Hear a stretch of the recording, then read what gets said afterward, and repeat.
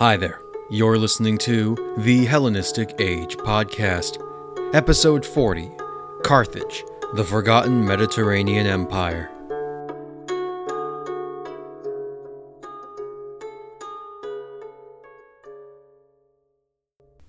Let there be no love between our peoples and no treaties. Arise from my dead bones, O my unknown avenger, and harry the race of Dardanus with fire and sword whenever our strength allows it. I pray that we may stand opposed, shore against shore, sea against sea, and sword against sword. Let there be war between the nations and between their sons forever. So says Queen Dido of Carthage in Book 4 of the Latin epic The Aeneid, composed by the Roman poet Virgil in the late 1st century BC.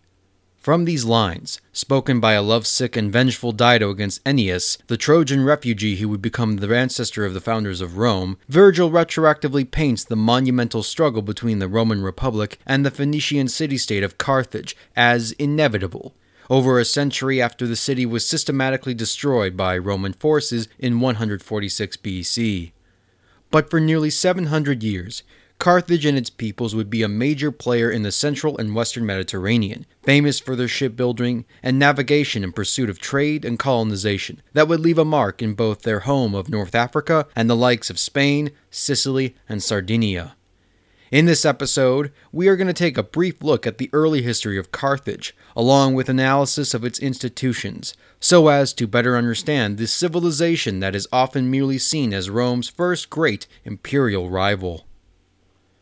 As a brief aside, I wanted to mention that I created an Amazon book wishlist page for the podcast.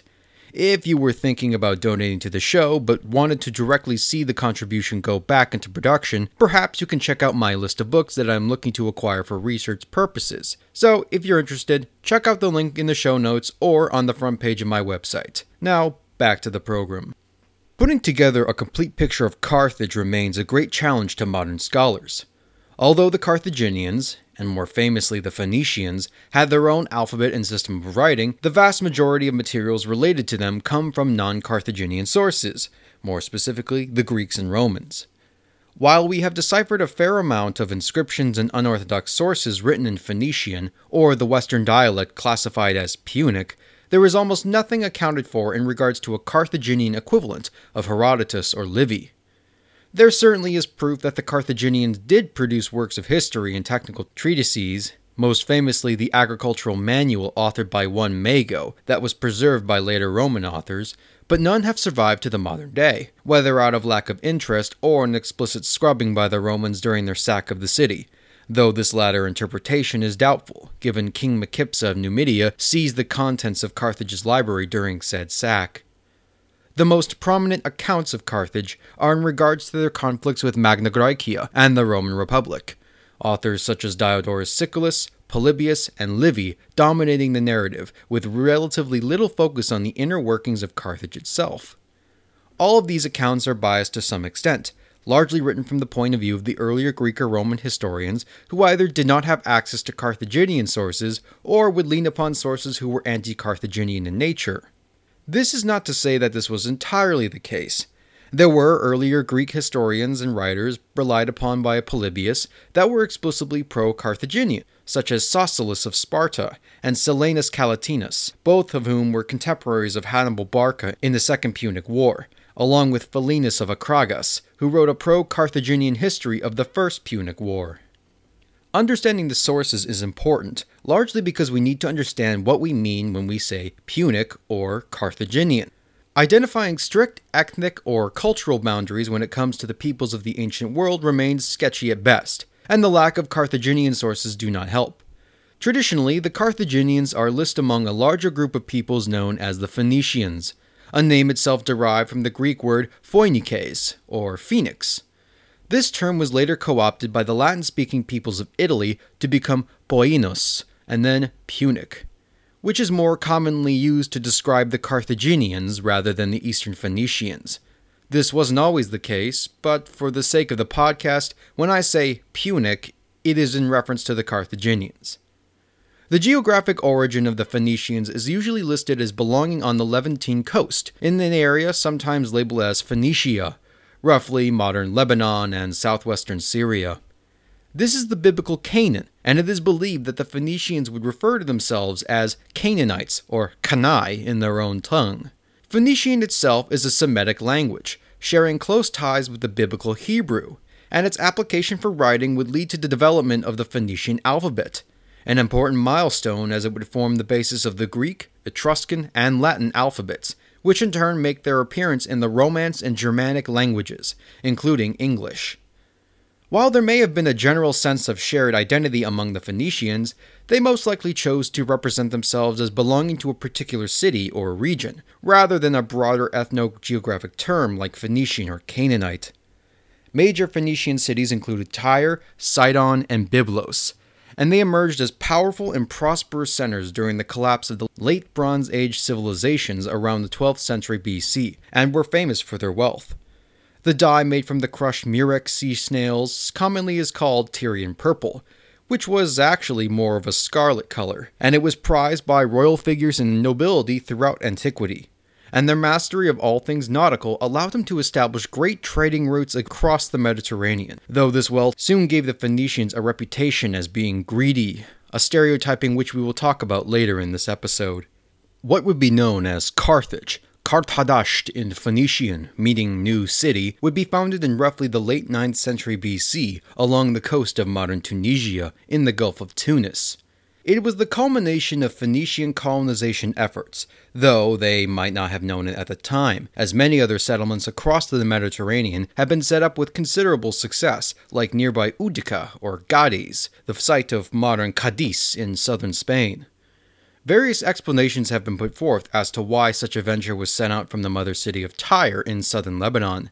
Economic opportunities, overpopulation, and political turmoil from both internal dissent and the military threat of the burgeoning Neo-Assyrian Empire. It was explicitly a colony, its position located in a natural port, and the surrounding countryside was fertile for farming, and it would soon eclipse its predecessor as the greatest Phoenician city.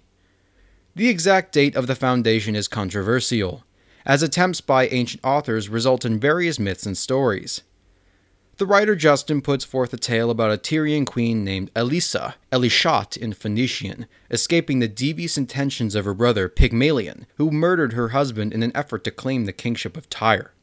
Once she landed upon the shores of what would become Carthage, she laid out her city, which immediately became prosperous under her leadership, before attracting the attention of a neighboring North African king. When coerced to marry this king by her counselors, she took it upon herself to trick the Carthaginians into building a sacrificial pyre for good luck, and then promptly proceeded to throw herself upon it while plunging a dagger into her chest. This is perhaps the most likely tale we are given by the ancient authors, and it is the one most believed by the Greco-Roman world, as elements seem to be lifted straight out of the story by Virgil, changing Elisa into Dido, and changing her cause of death as due to her infatuation with Aeneas. Along with the lost history of Menander of Ephesus and Timaeus of Syracuse, Justin's epitome also offers the traditional date of the foundation at roughly 814 BC, give or take a few years. And given the range pushed by other ancient authors going from the 1230s to the 700s, it certainly is closer to the archaeological record, which suggests habitation by the late 9th, early 8th century. The early history of Carthage remains sketchy. The city itself was nicely positioned as a natural hub for trading routes across the Mediterranean, and soon considerable wealth poured in, allowing the limits of the colony to grow and become highly developed, numbering around 30,000 people within a century of its foundation. The land surrounding Carthage itself was remarkably productive, which may seem unusual based upon the perception of modern North Africa as being mostly desert. But ancient North Africa was an economic powerhouse with a far more amenable climate for agriculture until at least late antiquity. This prosperity naturally attracted outside groups, mainly the indigenous tribal peoples known collectively as the Numidians and the Libyans, who are classified as belonging to an ethnic group known as the Berbers. The Numidians were of a nomadic way of life, famous in antiquity for their excellent horsemanship and their later kings like Massinissa and Jugurtha, and the Libyans themselves were also prominent as excellent warriors in Greek histories and mythology. Trade and exchange would soon bring these people into close proximity, and there are reports that the Carthaginians had to pay some form of tribute to the local Libyan chieftains, perhaps to serve as mercenaries for the city's protection and or dissuade them from pillaging the countryside. Gradually, as Carthage's power and prestige grew, they soon ceased these payments and began to subdue the tribes, either by conquering them outright or by turning them into vassals or allies. Though suspicion and hostilities would periodically emerge between the disparate groups, there was a definite exchange in visual arts and culture, as the Carthaginians and native communities engaged in trade and intermarriage, the most famous example being the tragic marriage of King Massinissa to the Carthaginian noblewoman Sophonisba. The Numidians in particular would provide Carthage's army with some of the finest cavalry in the Mediterranean world, a relationship that, once severed by interference from the Romans, would prove to have far-reaching consequences. Like their Tyrian forebears, the Carthaginians were equally capable of sending up their own colonies and expeditions, both across the sea into places like Spain and Sicily, and into the countryside of Africa. One of the keys to the success of the Carthaginians and the Phoenicians as a whole was their knowledge of ship design and sailing ability. In the 4th century, the Carthaginians are credited for coming up with a design of the quadrireme, a ship that utilized 2 pairs of rowers on each oar to move it, which quickly replaced the classical trireme as the naval vessel of choice, and the later quinquereme was modified by the Carthaginians as well. According to Polybius, the Romans were able to catch up to the Carthaginians in sailing technology by copying and modifying the design of a Punic warship, washed up intact upon the beach. But what was also possible was that they were able to adapt the Carthaginians' ingenious method of ship production. Shipwrecks off the coast of Marsala have turned up Carthaginian sailing vessels, and at least one of these ships had the individual planks each labeled with their own unique symbol for easy placement during construction, which suggests that Carthaginian shipbuilding was similar in function to assembling furniture from IKEA or building model airplanes in terms of convenience. This mastery of all things nautical allowed them to cross and dominate the Mediterranean Sea, giving them unprecedented access to the trade routes all over Europe, North Africa, the Near East, and sometimes beyond. One of the most well-attested to Carthaginian explorers was Hanno the Navigator, who sailed through the Straits of Gibraltar into the Atlantic Ocean, traveling south along the coast of Western Africa until he eventually hit what is thought to be modern Gabon, where he allegedly met hairy tribesmen and women, and managed to take some of their skins back to Carthage, leading some to think he encountered gorillas or chimpanzees, though the wild ape angle is considered questionable according to most historians. Hanno had his tale set in an inscription, and it was apparently translated and preserved in its entirety by a Greek copyist.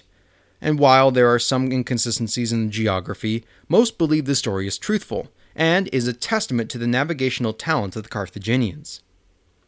The city of Carthage itself was a bustling metropolis, perhaps 300,000 residents at its peak.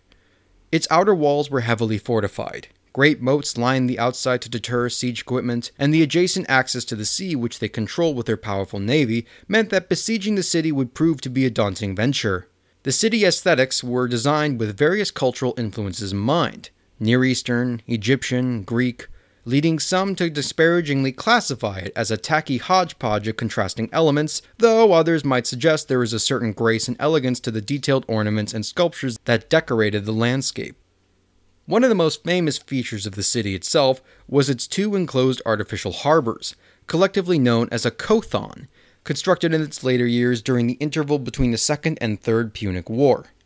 The kothon was comprised of a dugout canal connecting the city to the Gulf of Tunis. The entrance was about half a kilometer in width, which could be gated by the use of a large iron chain, which led to the commercial harbor serving as a shipyard for merchant vessels. Past the first harbor was the military harbor, but instead of a rectangular shape, it was a circular or hexagonal one, with an artificial island placed in the center.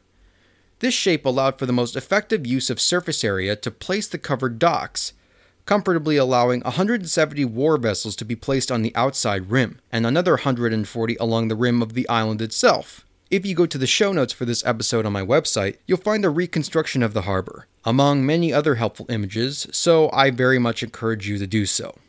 The wealth of Carthage was almost entirely due to her status as one of the premier mercantile centers of the ancient world, especially after the submission of Tyre to the Babylonian ruler Nebuchadnezzar II in 573, which meant that the mother city no longer held the same level of prominence in trading.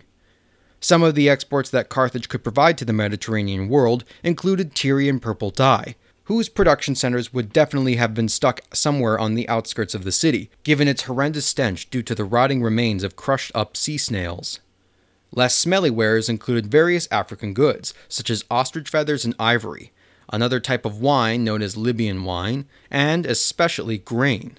The extent of the trade was aided by Carthage's position in the network of routes that linked across the Mediterranean, and during its later stages, the Kothon also encouraged outside visitors to stop by.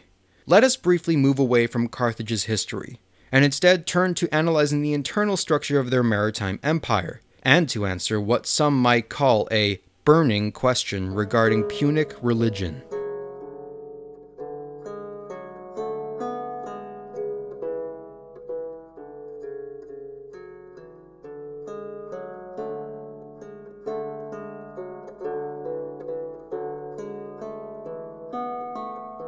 With Carthage's domination of the sea and the expansion of Punic colonies across the Mediterranean, some would classify Carthage as an empire, exerting considerable political and cultural influence over North Africa, southern Spain, Sardinia, and eastern Sicily by the 4th century BC.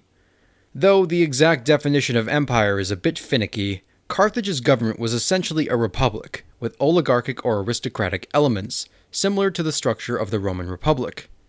Much of Carthage's early history would revolve around a monarchy, which is poorly documented, but the kingship would eventually give way to republicanism by the early 5th century BC.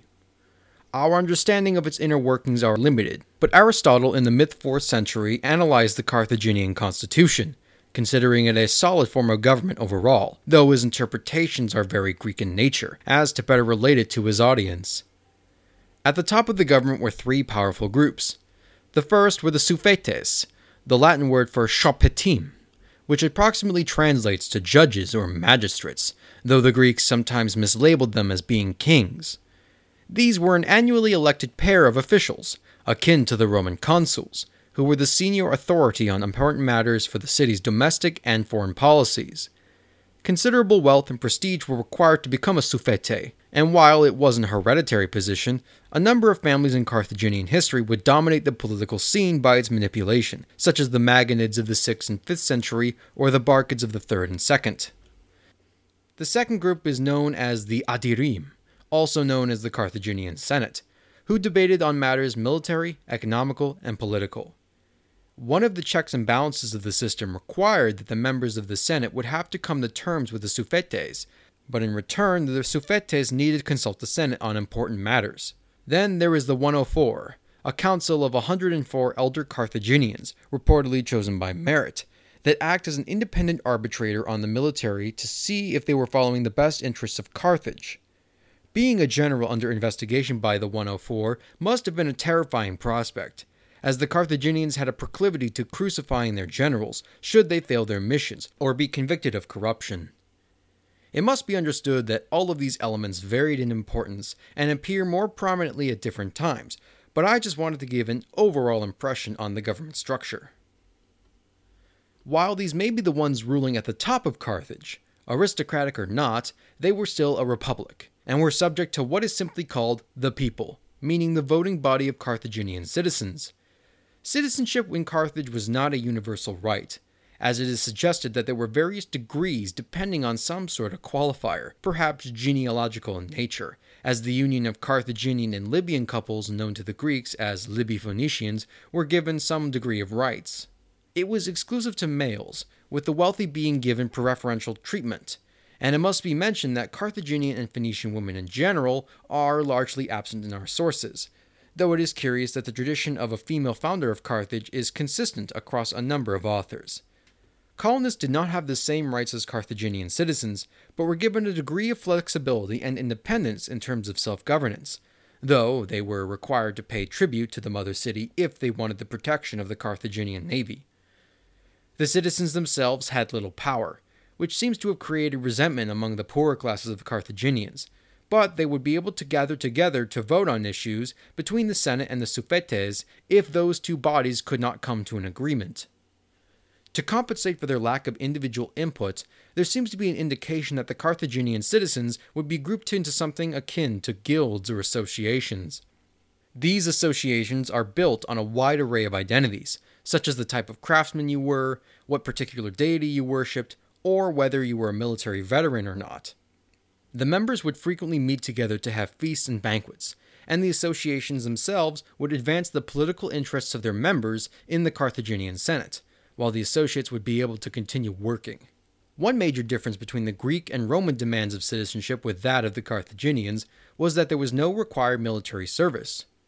A point must be brought up, though. Polybius claims that the Carthaginians relied exclusively on mercenary forces when it came to their land armies, but that citizens were more present in the navy. This is only partially true, as the Carthaginians did tend to have higher rates of enrollment of citizens in their naval forces, but there certainly were citizens in the land army. The most famous example is what is known as the Sacred Band, a professional or semi-professional unit comprised entirely of wealthy Carthaginian citizens, which appeared in the 4th century holding its own against the armies of Timoleon and Agathocles of Syracuse. It is fair to say, though, that their armies were heavily bolstered by non-Carthaginian troops, both mercenaries and allied forces, most prominently from neighboring Libyan tribes, prize Numidian cavalry, Celtiberians, and Gallic auxiliaries. But they would also sometimes recruit Greeks and Italians. The Carthaginian infantry was equipped in the hoplite panoply, basing their tactics on the phalanx, while the various other allied and mercenary contingencies would fight in their own native styles. To supplement these men, the armies included cavalry in the form of horsemen and chariots, ranged troops such as javelin men and Balearic slingers, a people famous for their tradition for stone slinging since a young age, and, most famously, war elephants. Part of the disdain that Polybius seems to express for the land army's apparent lack of a citizen body was that Carthage itself did not experience warfare on its home territory to any major extent. Most of their conflicts were abroad, particularly in Sicily throughout the 5th and 4th centuries, and it would be Agathocles, who invaded North Africa in the 310s, that proved Carthage could be challenged on their home turf. Subsequently, the Carthaginians would deal with a number of major wars at home on a hitherto unknown scale throughout the 3rd and 2nd centuries, mainly the 3 Punic Wars, and when the city itself was in trouble, citizen levies would be frequently raised. But in fairness to Polybius, Carthage itself underwent an existential crisis after the First Punic War, due to the abundance of mercenaries they brought in to serve them, and led to the appropriately named Mercenary War that ravaged the North African countryside for over 2 years. Regardless of whether they were citizens or were mercenaries, Carthage was easily the largest military force in the Western Mediterranean, only surpassed by the Roman Republic, which still did not have the same level of dominance at sea. The commanders and generals that would lead the armies during the campaigns were recruited almost entirely from Carthaginian stock, though they would also commission outside officers, such as Xanthippus of Sparta, who would play an important role in the upcoming First Punic War. These commanding Carthaginians would be under heavy scrutiny by the likes of the Council of 104, who seemed to motivate their commanders by punishing them with crucifixion should they fail their objectives, shirk their duties, or go rogue. Given that many of their commanders were far and away from Carthage itself, it is not surprising that some of them would operate independently to some degree. The Second Punic War, while definitely sanctioned by the Carthaginian Senate, was definitely more of Hannibal Barca's war than a Carthaginian one, and in a number of instances we find Carthaginian commanders doing double dealing in Greek Sicily against the best interests of the home government. Moving to spiritual matters, the religious life of the Carthaginians was based around a number of deities. An important god of the city was Melkart, who was essentially a patron of colonization and a representation of the monarchy. While more revered in their mother city of Tyre, who ordered that every settlement founded by Tyrian descendants would require a temple dedicated to the god, Melkart was nevertheless honored in the Punic pantheon, and on at least one occasion, the Carthaginians sent about 1/10 of the city's revenues back to the original Tyrian sanctuary. Out of all the Phoenician and Punic gods, Melkart would resonate the most with the Greco-Roman world, becoming identified with the demigod Heracles. Contemporary Carthaginian depictions of Melkart on coins and statues indicate that they adopted several Greek motifs, including the club and lion skin, and Hannibal Barca is thought to have a special connection with Melkart as well. Alexander the Great, just prior to his great siege of Tyre in 332, is said to have attempted to offer sacrifice to Heracles Melkart during a festival, but was turned away on the account that the festival in question was a deeply private matter, meaning only Phoenicians were allowed. The leading figures of the Carthaginian pantheon was the god Baal-Hamon and the goddess Tanit, often approximated as the Greek Zeus and Hera or the Roman Jupiter and Juno. Baal-Hamon was a regionalized aspect of the Phoenician Baal, which translates into something like Lord, and Tanit was a minor female deity that was transformed into the patroness of Carthage, replacing the prominence of the goddess Astarte in the traditional Phoenician pantheon. Tanit in particular is well depicted in Carthaginian art and inscriptions. Though the iconography is rather simple, an isosceles triangle with a circle at the tallest point and a line bisecting the two is signifying a woman with outstretched arms, perhaps a visual metaphor for her offering of fertility or for her enclosed protection of the city. Tanit's relevance was also apparent to outside observers, as the Romans believed that Juno was the protector goddess of the city, which forms the backbone of the conflict between the Trojan Aeneas and the Carthaginian Dido in the early part of Virgil's Aeneid. The piety of the city's residents is also apparent in the Carthaginians' naming system. Generally, the names are in relation to their gods. For example, Hannibal is the Hannobal, meaning Baal is gracious to me, and Bomilcar being Bod Melkart, in service to Melkart. One of the frustrating things to anyone who reads about Carthaginian history to any extent is the disproportionate appearance of certain names in the historical record. There are a ridiculous number of Bomilcars, Hannibals, Hannos, and Hasdrubals at any particular period of time, and with little indication of who's who, we are often given only a pittance of assistance, such as being given the name of their father, i.e., Hanno, son of Gisgo. Certainly the most controversial element of Carthaginian religion, and perhaps of the Carthaginians as a whole, is child sacrifice and the Tophet. For decades, scholars swayed back and forth on the issue, many believing that such claims were Roman propaganda designed to blacken Carthage's reputation and justify her conquest, while some argue it was a misinterpretation of Carthaginian funerary practices. To give some background, the word Tophet is a carryover from the book of Jeremiah in the Old Testament, which referred to a sacred enclosure outside of Jerusalem where Phoenicians apparently sacrificed male children. And this has been carried over to the Carthaginians, who worshipped in a very similar fashion to their forebears. Diodorus gives an account of the sacrifice performed when Agathocles of Syracuse invaded North Africa in the 310s, and the desperate Carthaginians sought to supplicate their god Baal-Hamon. Allegedly, about 200 noble infants would be brought to a great flame upon a raised platform with a statue of Baal, whose arms and hands were outstretched, as one would carry logs, but at a sloped angle. The thundering of drum beats echoed as the children were placed into the arms of the deity, before rolling down the arms and hands into the fire, the music drowning out the screams of the victims as they perished, one after the other, as the parents and onlookers remained silent. A hellish scene to be sure, but is it backed up by any physical evidence? Well, the Tophet of Carthage has been excavated, located in the enclosed southern portion of the city, and a number of interesting results have turned up. Urns have been found containing the cremated remains of young children, numbering around 5 to 6 months.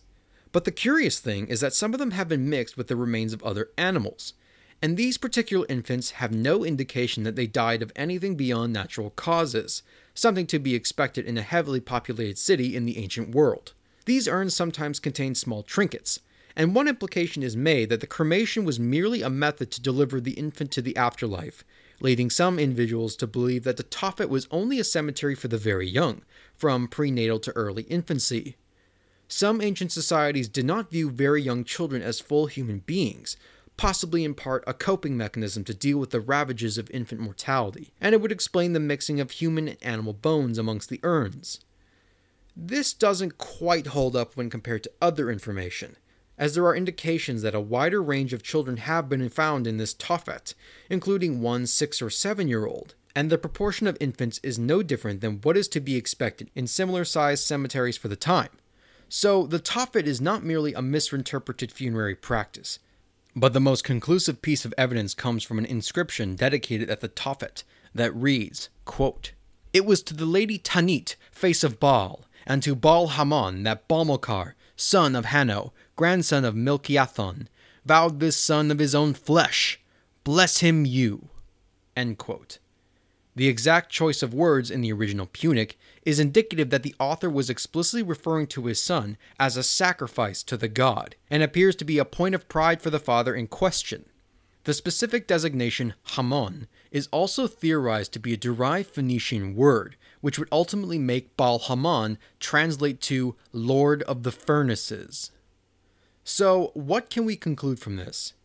In the opinion of most scholars, human sacrifice was something that was definitely practiced by the Carthaginians. However, a caveat must be made. There is no indication that there was systematic practice of human sacrifice to the extent of the Aztec Empire of Mesoamerica, and from what evidence is suggested, this appears to have been done during times of extreme duress, when the city itself was under the threat of destruction. While I'm sure I don't have to clarify why the act itself is so abhorrent, context must be made in regards to other contemporary societies. The Romans on more than one occasion practiced human sacrifice in desperation, once being after the defeat of Cannae in 216, when two male-female couples of Greek and Gallic origins were buried alive.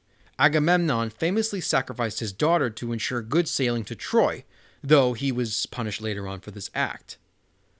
Ultimately, Carthaginian religious practices and beliefs were very similar to that of the Levantine Phoenicians, and there was a certain degree of pride when it came to representing their piety when presenting gifts back to Tyre's temples. However, as their needs and circumstances changed when settling in North Africa, so too did their worship.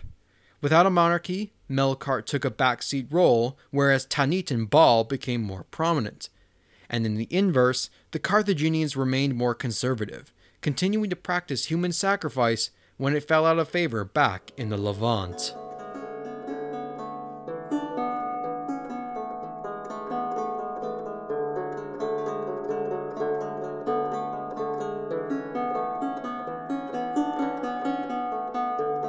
Interactions between the Carthaginians and the Phoenicians with the outside world is on record in the Greek sources since at least the time of Homer, who referred to Phoenician goods as being gifts of high status.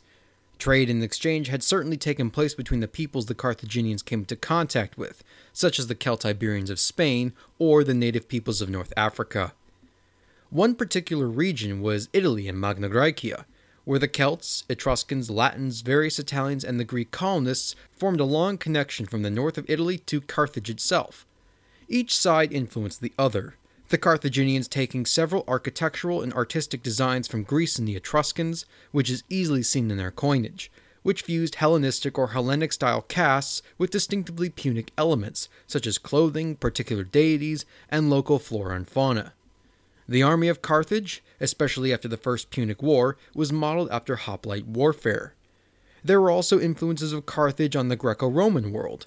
The adoption of quadriremes and modified quinquiremes quickly revolutionized naval warfare and sailing operations across the Mediterranean world, thanks to Carthage's naval ingenuity. Their ability to farm the sometimes daunting North African soil was translated into a practical application by the famous Carthaginian writer Mago, who penned a treatise on agriculture that was widely disseminated into the Roman world, and highly regarded by authors such as Pliny and Varro. As we have covered earlier, Aristotle considered the constitution of Carthage a very well-balanced system, putting it on the same pedestal as Greek polis like Sparta and Crete. Elements of Carthaginian and Phoenician religion had been recognized by Greek and Roman outsiders, most famously by Alexander the Great, wishing to pay homage to Melkart as Heracles, and there is perhaps evidence of either Tanit or Astarte influencing archaic Roman religion as well. We have a fair amount of evidence of long-distance relationships that go beyond merely economical. Records of marriages between Carthaginians and Greeks are attested to, with Agathocles of Syracuse possibly being of Punic descent on his mother's side, and there were guest friendships between the Carthaginian and Greek families in Sicily. There were Greek immigrants to Carthage and took Carthaginian names, and the same is true with Carthaginians who migrated into Greeks in Italian cities. One famous example is Hasdrubal, a Carthaginian citizen and philosopher who was of Greek descent that moved to Athens to lead the Platonic Academy in the late 2nd century. While this is something we are going to explore far more in depth once we discuss the First Punic War, the relationship between the Roman Republic and Carthage was surprisingly close-knit for hundreds of years, with multiple treaties being signed even in the face of outside aggression. An entire district of Rome itself was known as the Vicus Africus, a section of the city hosting a large amount of North African and Carthaginian traders. Of course, relationships are extremely complicated. And while there were large periods of peace between the Carthaginian and Greco-Roman worlds, mutual distrust and hostility would lead to the outbreak of warfare, most famously exemplified in the Punic Wars between the Romans and Carthaginians. From a basic level, the Carthaginians were frequently stereotyped as greedy and treacherous, never mind the accusations of systematic child sacrifice. An unfair assumption to make, though it might be equally unfair to exclusively heap the blame on the Greeks and Romans for their stereotyping. For I am sure if we had the writings of Carthage on hand, those Punic authors would definitely have similar things to say about their rivals. In 480, the victory over Syracuse over the Carthaginian army at the Battle of Himera had allowed for them to use it as propaganda, in an attempt to add to the prestige in the eyes of their cousins on the Greek mainland. According to Syracusan tradition, the battle is to have taken place on the same day as the victory of Salamis, and they took the opportunity to accuse the Carthaginians of plotting with the Persian Empire, while absolving themselves of blame as to why they didn't send help to their mainland cousins. The intensity of warfare between the Greco-Roman world and Carthage would ramp up during the early period of the Hellenistic Age. Although they avoided the conquests of Alexander the Great, their cousins in Tyre would not be so lucky, and the city would brutally be sacked in 332. And the rest of Phoenicia would remain in Macedonian hands for the next 200 years. In the supposed last plans of Alexander, the king looked to eventually conquer the Carthaginian Empire on his way to the Pillars of Heracles, and Diodorus recounts how Carthaginian envoys who were in Tyre were let go by Alexander, with the warning that he would finish the job once he had conquered the Persian Empire. Skeptics suggest that this addendum might be a later Roman idea, in order to implicitly proclaim that they were able to do what Alexander could not. Tensions between the Greeks of Sicily and the Carthaginians culminated in an invasion of North Africa itself by the tyrant and king Agathocles of Syracuse in the 310s, and in the early 270s, another Greek adventurer by the name of Pyrrhus of Epiros had launched a campaign to conquer the Carthaginian portion of Sicily.